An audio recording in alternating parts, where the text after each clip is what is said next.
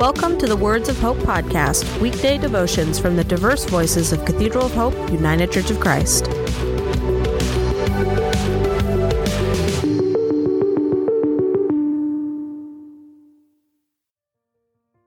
The devotion for today, Tuesday, October 11th, 2022, was written by Weber Baker and is narrated by Jay Williams. Today's words of inspiration come from Ephesians 6, verses 10 to 20. Finally, be strong in the Lord and in the strength of His power. Put on the whole armor of God, so that you may be able to stand against the wiles of the devil. For our struggle is not against enemies of the blood and flesh, but against the rulers, against the authorities, against the cosmic powers of this present darkness, against the spiritual forces of evil in the heavenly places. Therefore, take up the whole armor of God, so that you may be able to withstand on that evil day, and having done everything, to stand firm. Stand, therefore, and fasten the belt of truth around your waist, and put on the breastplate of righteousness.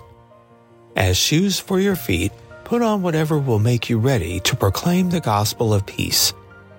With all of these, take the shield of faith, with which you will be able to quench all the flaming arrows of the evil one. Take the helmet of salvation and the sword of the Spirit, which is the Word of God. Pray in the Spirit at all times in every prayer and supplication. To that end, keep alert and always persevere in supplication for all the saints. Pray also for me, so that when I speak, a message may be given to me to make known with boldness the mystery of the gospel, for which I am an ambassador in chains. Pray that I may declare it boldly, as I must speak.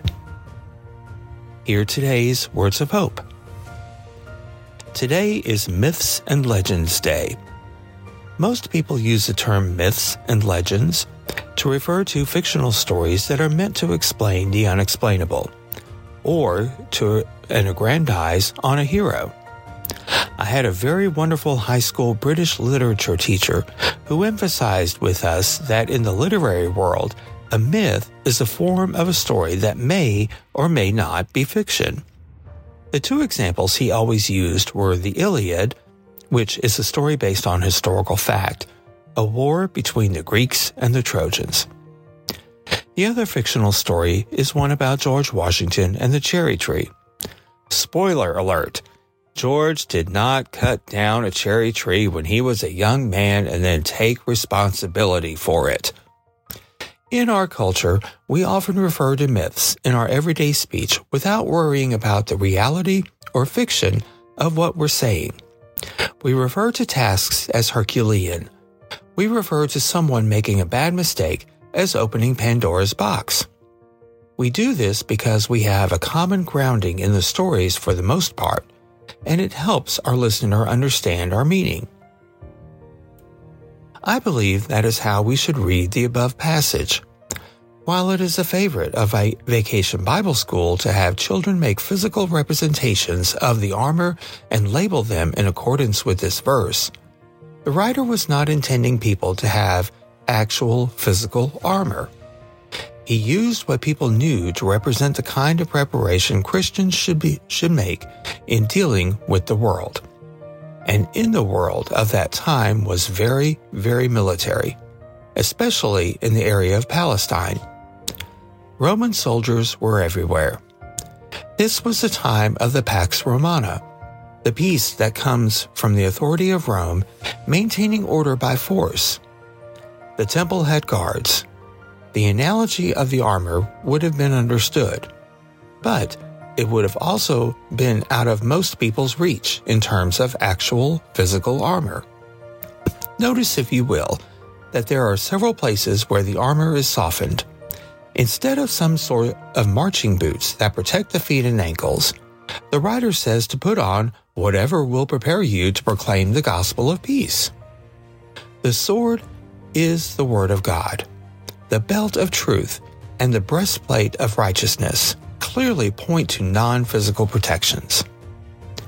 The author was writing to his audience in his time. In a different time, in a different circumstance, the author might have used a different analogy. Imagine writing to a group of surgeons. Put on the surgical gown of righteousness. Put on the gloves of truth. Use the scalpel, which is the word of the Lord. For your meditation, it might be an interesting devotional exercise to rewrite this passage in the context of the world in which you live and work.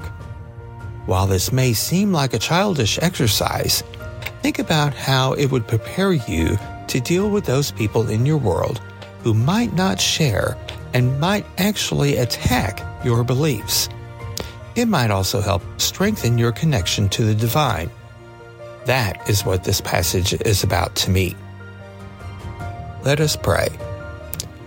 Creator God, we know that following the example of Jesus' life will not be easy sometimes. We may feel we need armor to protect ourselves as we try to walk that path. But truth, righteousness, the gospel of peace, the words we have been given as a guide will help us on that path. We thank you for giving us the ability to understand and to act in such a way that we can follow a path that leads to you and is a light for others to see. Amen.